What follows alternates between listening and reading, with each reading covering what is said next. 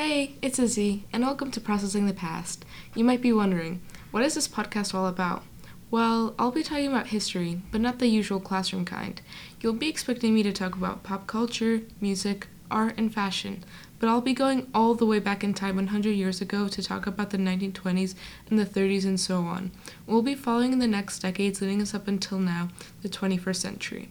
It will be made more visible how all the fads and now obsolete materials and items have come back into society as the years go on.